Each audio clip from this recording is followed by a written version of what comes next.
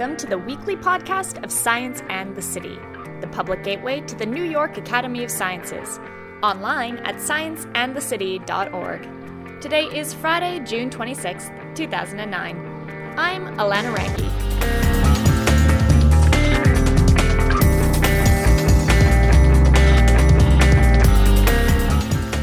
Dennett is perhaps best known for his provocative arguments that our human consciousness and free will are the result of physical processes in the brain. That, and his outspoken atheism and arguments in favor of evolution. Dennett is a philosopher and co-director of the Center for Cognitive Studies at Tufts University. This week, we're rebroadcasting a podcast from June 2007, when Dennett describes the evolution of human culture. An evolution, he says, is a second information highway, swifter and more reliable than genetic transmission. Speaking of evolution, Richard Dawkins is coming to the Academy in October to launch his new book, The Greatest Show on Earth. We know it's early, but this event is sure to sell out. Get your advance tickets online at scienceandthecity.org. Before we start, we've got some exciting news. The New York Academy of Sciences has a brand new website. Be sure to visit our new Science in the City site and update your bookmarks. Also, if you subscribe to our podcast via our RSS feed, you can get the new link for our new feed on scienceandthecity.org. Got feedback or questions about our new site? Send us an email at scienceandthecity@nyas.org, and we'd be happy to help. I was fortunate to have a focus of my attention the other day when in the New York Times, David Brooks had a piece that many of you may have seen called The Age of Darwin. And in that, he made an interesting claim. According to this view, the view of the Darwinians like me, human beings, like all other creatures, are machines for passing along their genetic code. We are driven primarily by a desire to perpetuate ourselves and our species. I want to point out that this second sentence is a mistake. It is what I'm going to call the standard mistake. It's not Brooks's mistake. He's simply articulating and expressing a view that's very much out there. And the main point of my talk today is to show that this is a mistake and show, more importantly, what we have to replace it with. First, a little thought experiment. Not so much a thought experiment as a fact that was first drawn to my attention by the green engineer Paul MacCready, the man who created the Gossamer Albatross, a wonderful visionary engineer. He calculated that about 10,000 years ago, now this is after we'd got agriculture up and running, but soon after the birth of agriculture, we were a minor primate. Our total weight, if you put all the human beings on alive at that time, 10,000 years ago, you put them on the scales, threw in their cattle, threw in their dogs and cats, their pets, maybe 0.1% of all the terrestrial vertebrate biomass. That is, doesn't include the insects and the worms, doesn't include the fish in the sea. Fraction of 1%. What do you suppose it is today? Any guesses? 10? Do I hear any advances on 10? 90? You're going in the right direction, but not enough. It's 98% today. Now, most of that's cattle. But it's astonishing. And he has a wonderful elegiac passage where he comments on this, and I want to share that with you. Over billions of years on a unique sphere, chance has painted a thin covering of life, complex, improbable, wonderful, and fragile. Suddenly, we humans, a recently arrived species no longer subject to the checks and balances inherent in nature, have grown in population, technology, and intelligence to a position of terrible power. We now wield the paintbrush. That is the simple truth. And the question is, how did that happen? Well, as he says, it's due to our technology and intelligence that we have accomplished this lightning change of the planet. Over the 10,000 years is a very short period of time in biological time. How did this happen? This is what I want to talk about.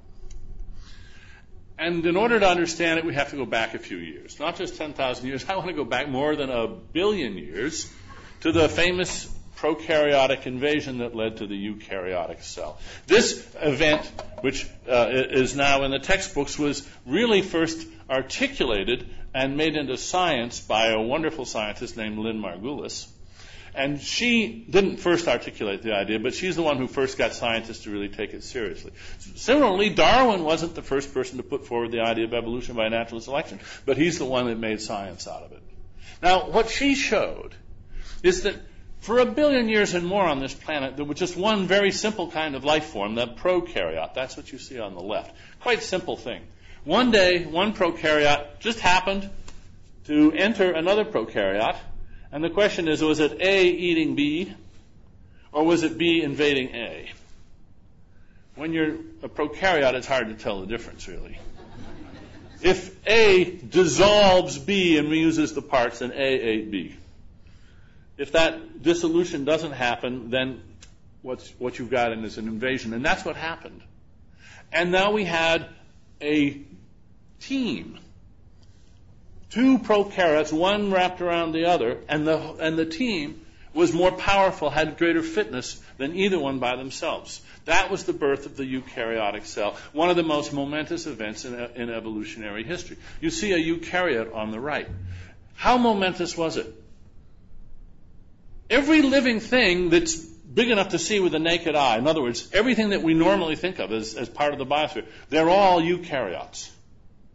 Multicellular life is basically all eukaryotes. There's hardly anything that you can see without the use of a microscope, which is a prokaryote.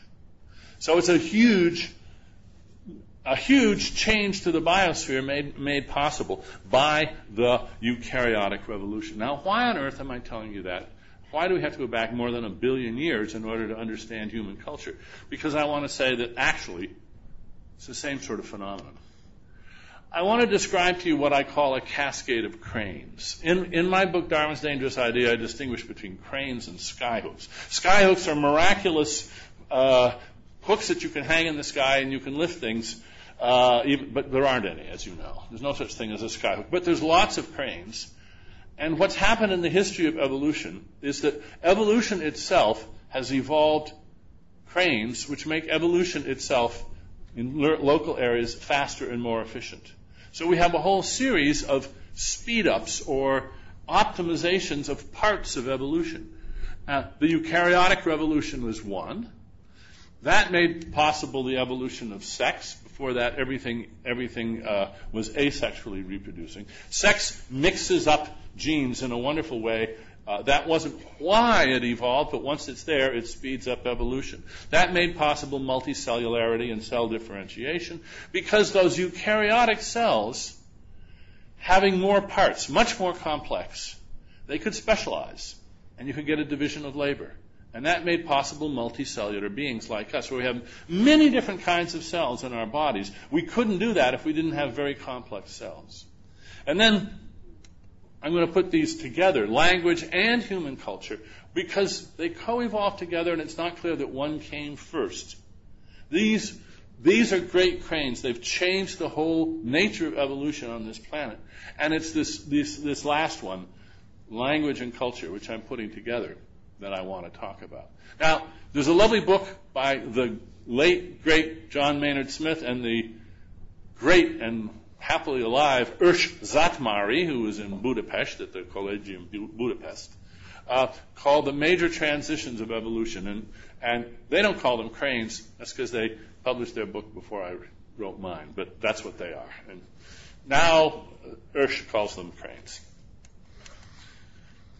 What I want to claim is that the huge access of power that we got that enabled that 10,000-year leap that's covered the planet is not primarily a matter of brain power. That is to say, it's more a matter of the division of labor made possible by human culture. In other words, our big brains are as much an effect as a cause of our culture. It's because of cultural innovations that our brains acquired the powers that then also helped to enhance their enlargement. Now, this raises a very interesting question. Do other species have culture? And the answer, as so often, in fact, usually, always, almost always in evolution, is yes and no. Because everything is gradual and accepted in evolution. There's a lovely book. One of the things I'm going to do today is talk about some books that I highly recommend. Not one of them is mine. Here's a book by Avital and Jablonka, two very good evolutionary biologists, called Animal Traditions.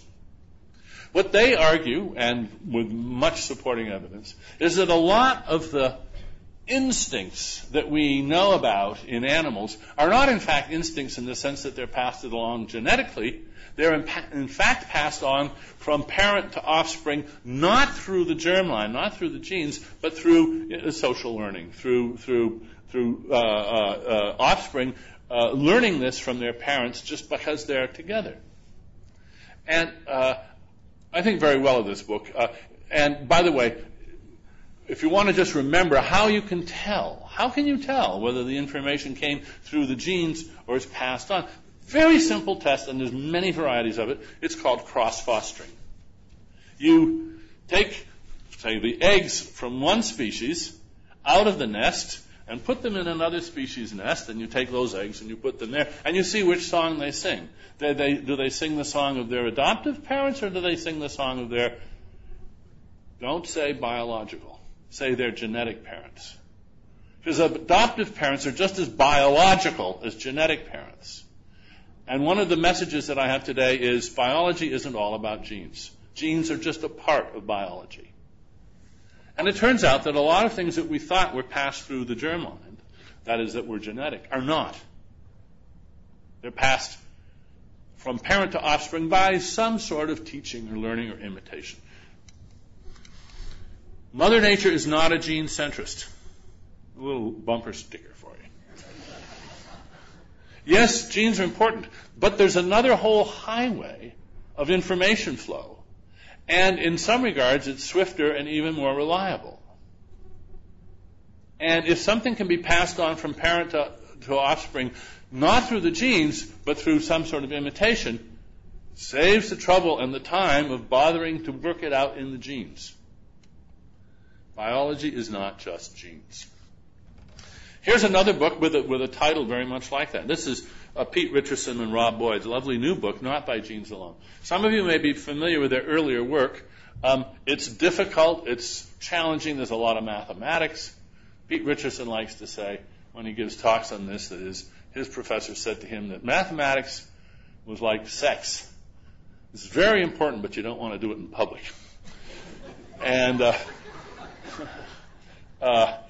their earlier writings, including their anthology, you have all the scientific papers with all the math in them, and those are, for many of us, really daunting books. Wonderful. Now they've finally written a book which has hardly a mathematical symbol in it. I highly recommend it, Not by Genes Alone. It's not just a textbook. This is a whole manifesto of their way of looking at the evolution of culture. And I highly recommend it. I'm going to be saying a bit more about it. What we see in this case is that in species that are altricial, that is to say, where the young and their parents coexist together for a while, think about which species, do the offspring get to know their parents? Do they ever see their parents? And if they're fish, say, the answer is no. They never see their parents are long gone before they're born. And many species, of course, are sort of hit the ground running when they're precocial, when they first are born. Species that have a childhood are the altricial species. And if you have a childhood, you're hanging around with your parents. They're protecting you. They're also informing you. In those species, what we have is this second information highway. And it's been optimized by natural selection, by genetic selection, over millions and millions of years, so that it is an efficient information superhighway. And its original purpose is simply as an extra way of getting information from the parents to the offspring. But once it's in place, once it gets optimized, there's plenty of room for hitchhikers. Plenty of room for what Richardson and Boyd call rogue cultural variants to spread. This is not vertical transmission from parent to offspring. It's horizontal, peer to peer, or oblique from non-related elders to young, and so forth. So once we get transmission possibilities which are not from parent to offspring, now the equation changes dramatically. Because now there's no longer even a defeasible guarantee that it will be in your best interest to take in this information. Presumably, parents and offspring, in most regards, share the same interests. So that in most regards, if you have a sort of default rule, if mom and dad tell me, I should believe it. That bias in favor of believing your parents is built right into your genes, almost certainly, because it's not just a human thing. It's in all altricial species. But once you start getting serious inroads from non-relatives, that guarantee is simply gone. And that's when you get what Boyd and Richardson call rogue cultural variants. And they begin to play a big role. Not in other species, only in us. And there's some interesting reasons why that should be. And to lead up to it, I want to take you through a little example of mine which freaks out a lot of people. But I think that's what's good about it. Suppose you were out in the meadow and you saw an ant that was climbing a blade of grass, and you watch it and it climbs and it climbs, and if you flick it off, it climbs and it climbs, and if you flick it off, it climbs again. It's like Sisyphus rolling his rock, climbing and climbing, and it climbs until it reaches the very top of the blade of grass. And you think, what on earth is this ant doing? It's expending a lot of energy. It's working very hard. What's it getting out of this? What benefit accrues to the ant for all of this labor? Well, if you ask that question, you're asking, as it turns out, the wrong question. Because no benefit at all accrues to the ant. Well, then why is it doing it? Is it just a fluke? Yes, it is just a fluke. It's a lancet fluke. It's a tiny parasitic brainworm called Dicrocelium dendriticum, which has climbed into the ant's brain because in order to continue its life cycle, in order for it to have offspring, it has to get into the belly of a cow or a sheep or some other ruminant, and the best way to do that is to hijack a passing ant, climb into its brain, and drive it up a blade of grass like an all-terrain vehicle. So while salmon are so heroically struggling upstream so they can spawn, Dicrocelium dendriticum, and as you can see, is not exactly a nuclear scientist. It's got, I would say, the IQ of a carrot. Doesn't even have a nervous system.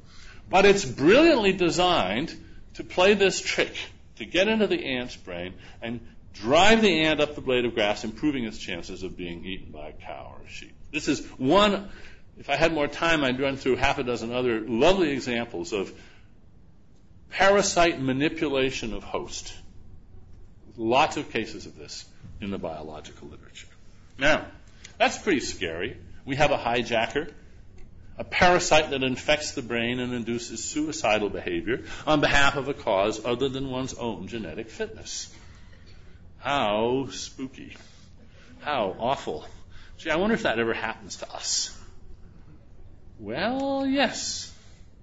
I'd just like to remind you that the word Islam in Arabic means submission or surrender of self-interest to the will of Allah. But it's not just Islam that has this theme. Christianity has it as well. This is a bad photograph of a parchment manuscript that actually my mother found for me in a Paris bookstall 50 years ago and more. And the words on it are quite wonderful. I don't suppose you can read them in this light. It's not a very good picture anyway, but I'll tell you. Oh, actually, I do want to point out, and I'll use the pointer on here, I guess, to point out there's a lovely typo right here. Wait a minute, let me get back to where it is. Okay, what does this say? It says, Semen est verbum Dei sa tor autem Christus. The word of God is a seed, and the sower of the seed is Christ. All who hear him will get eternal life. So there's a quid pro quo.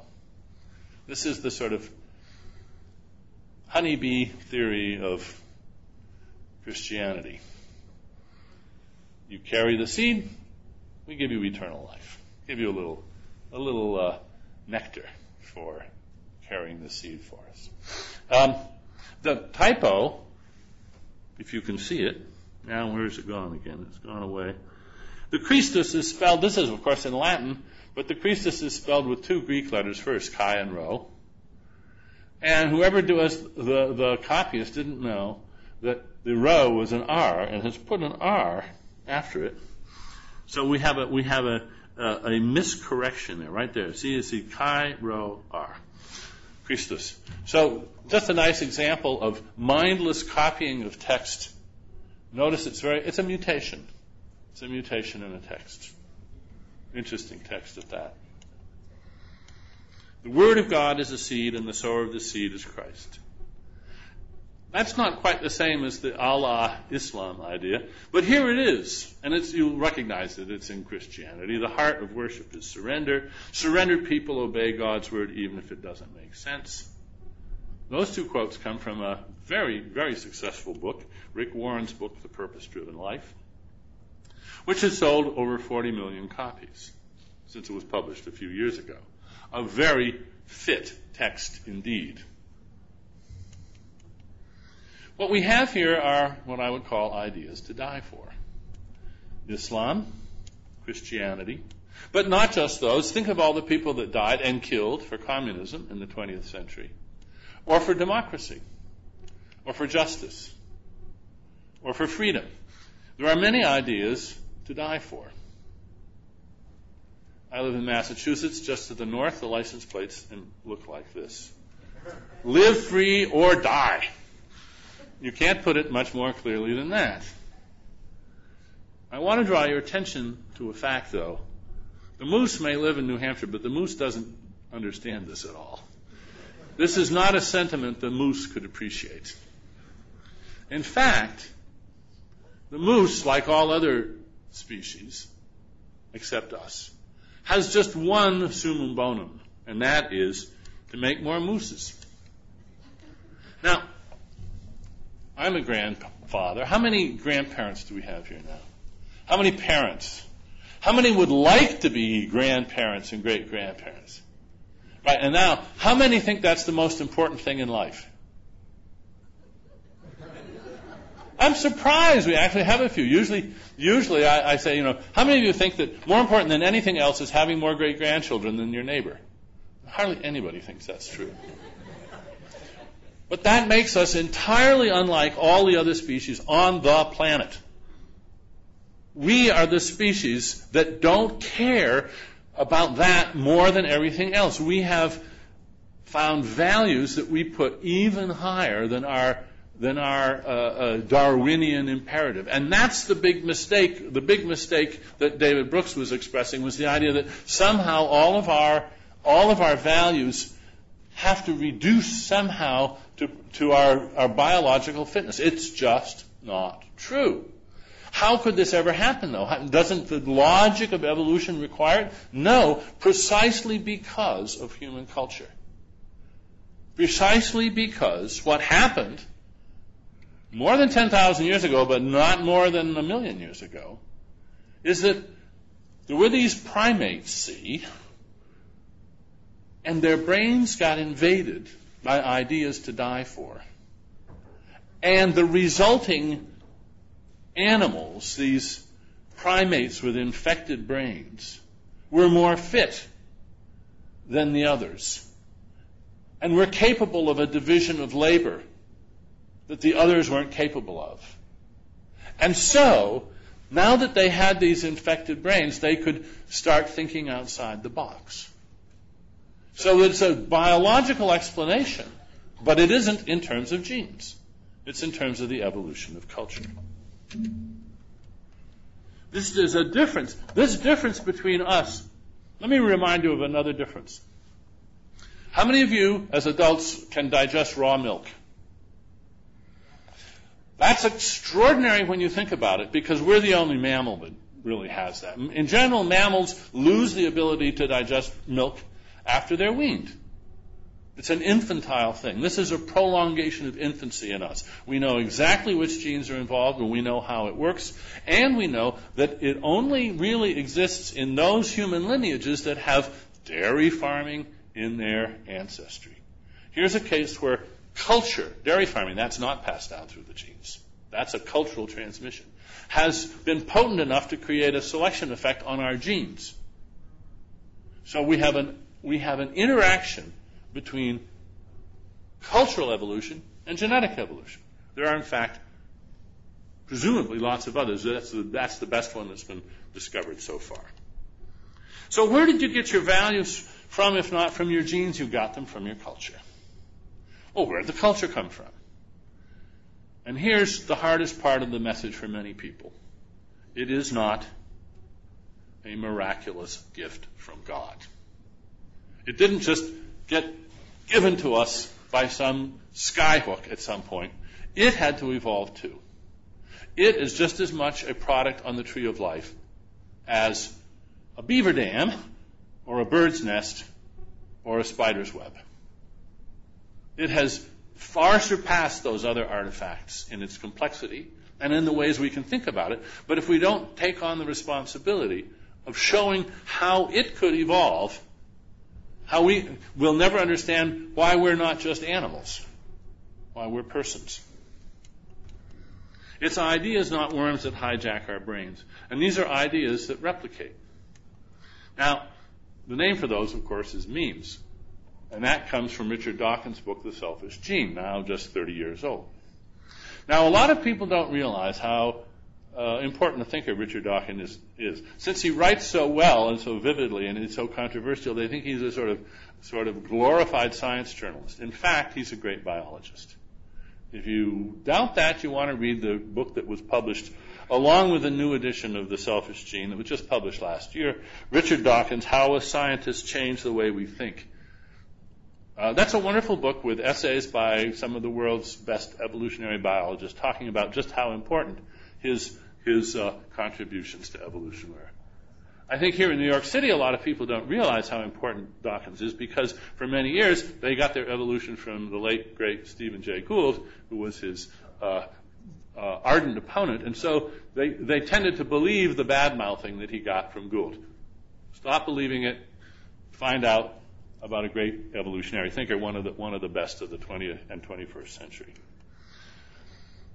In that book, he introduced the idea of memes, but I want to just back up a little bit. Now, what you're looking at here is a tree of life. It doesn't look much like a tree because you're looking at it from a bird's eye point of view. You're looking down on it from above.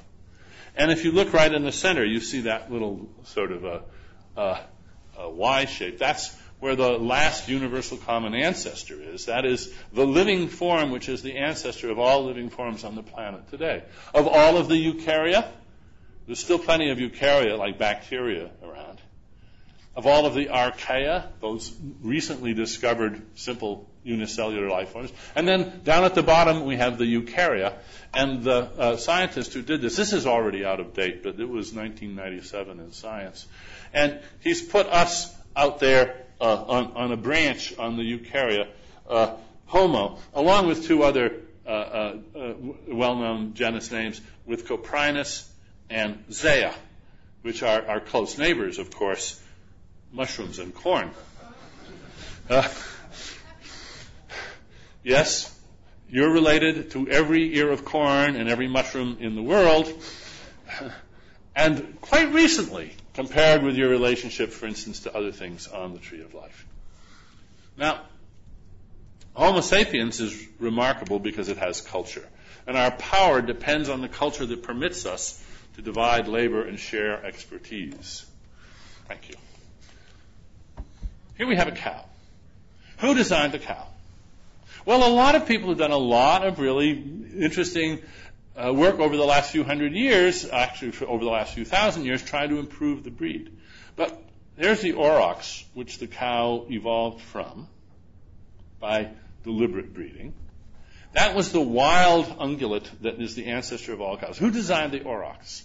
Natural selection designed the aurochs. That's all. No human designers involved there at all.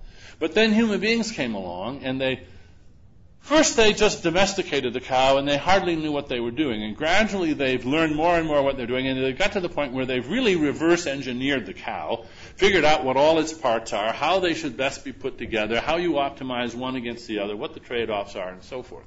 So now we have a very sophisticated beast, interestingly closely related to the aurochs, with lots of features that it shares with the aurochs, but a lot of features which have been optimized for us. We're the owners of the cows. Not so much for the cow as for us. But as you know, they've benefited the cow too, if you want to think about just fitness. The aurochs is extinct. Cows, that's a large part of that 98%. Cows have done very well if what you're interested in is fitness. So here's a little riddle. What do spoken languages and folk music, I mean real folk music, folk songs, not Woody Guthrie, I'm talking about folk songs that have no author, that have no composer.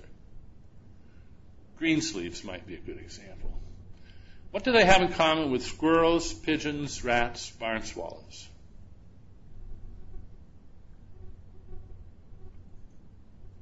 They're not domesticated, but they are designed by natural selection to thrive in human company. There are species which nobody owns them, chimney swifts and barn swallows, but they have been evolved by natural selection to do very well in human company. So there's also wild memes. There are words. Think about this. There are lots of usage mavens, William Safire and people like that. They're unnecessary. Words can take care of themselves very well without human stewards. You don't need them for language to thrive. They thrive the way squirrels and rats thrive, because they can. Well, who designed the treasures that we share? Well, some of the design is done by great heroes of invention and discovery. Pythagoras, Plato, Descartes, Newton, Shakespeare, Austin, Curie, and many, many others. But nobody designed language. Nobody designed tonal music. Nobody designed folk religion. These things were designed by natural selection, just the way the aurochs was. By differential replication of cultural items. Not genes. It's not really to do with genes at all. This is the differential replication of competing memes. Now, we need the mimetic level because we have to understand how this brilliant design could happen without a designer. No human being invented language. Didn't have to be invented because it got invented by evolution itself. Now, we have some nice intermediate cases. Did anybody invent the decimal number system? Probably no one person gets even much of the credit, and it's lost. We don't know. Did anyone invent the map? Did anyone invent money? There's interesting speculation and some sort of archaeological work on this, but nobody really knows. These things seem to be invented many times over by culture without any particular brilliance involved. And then, because they're good, they're copied. And the copies are copied, and the copies are copied. And ways of making maps develop, and so forth and so on. That's the perspective you get when you have the memes-eye point of view.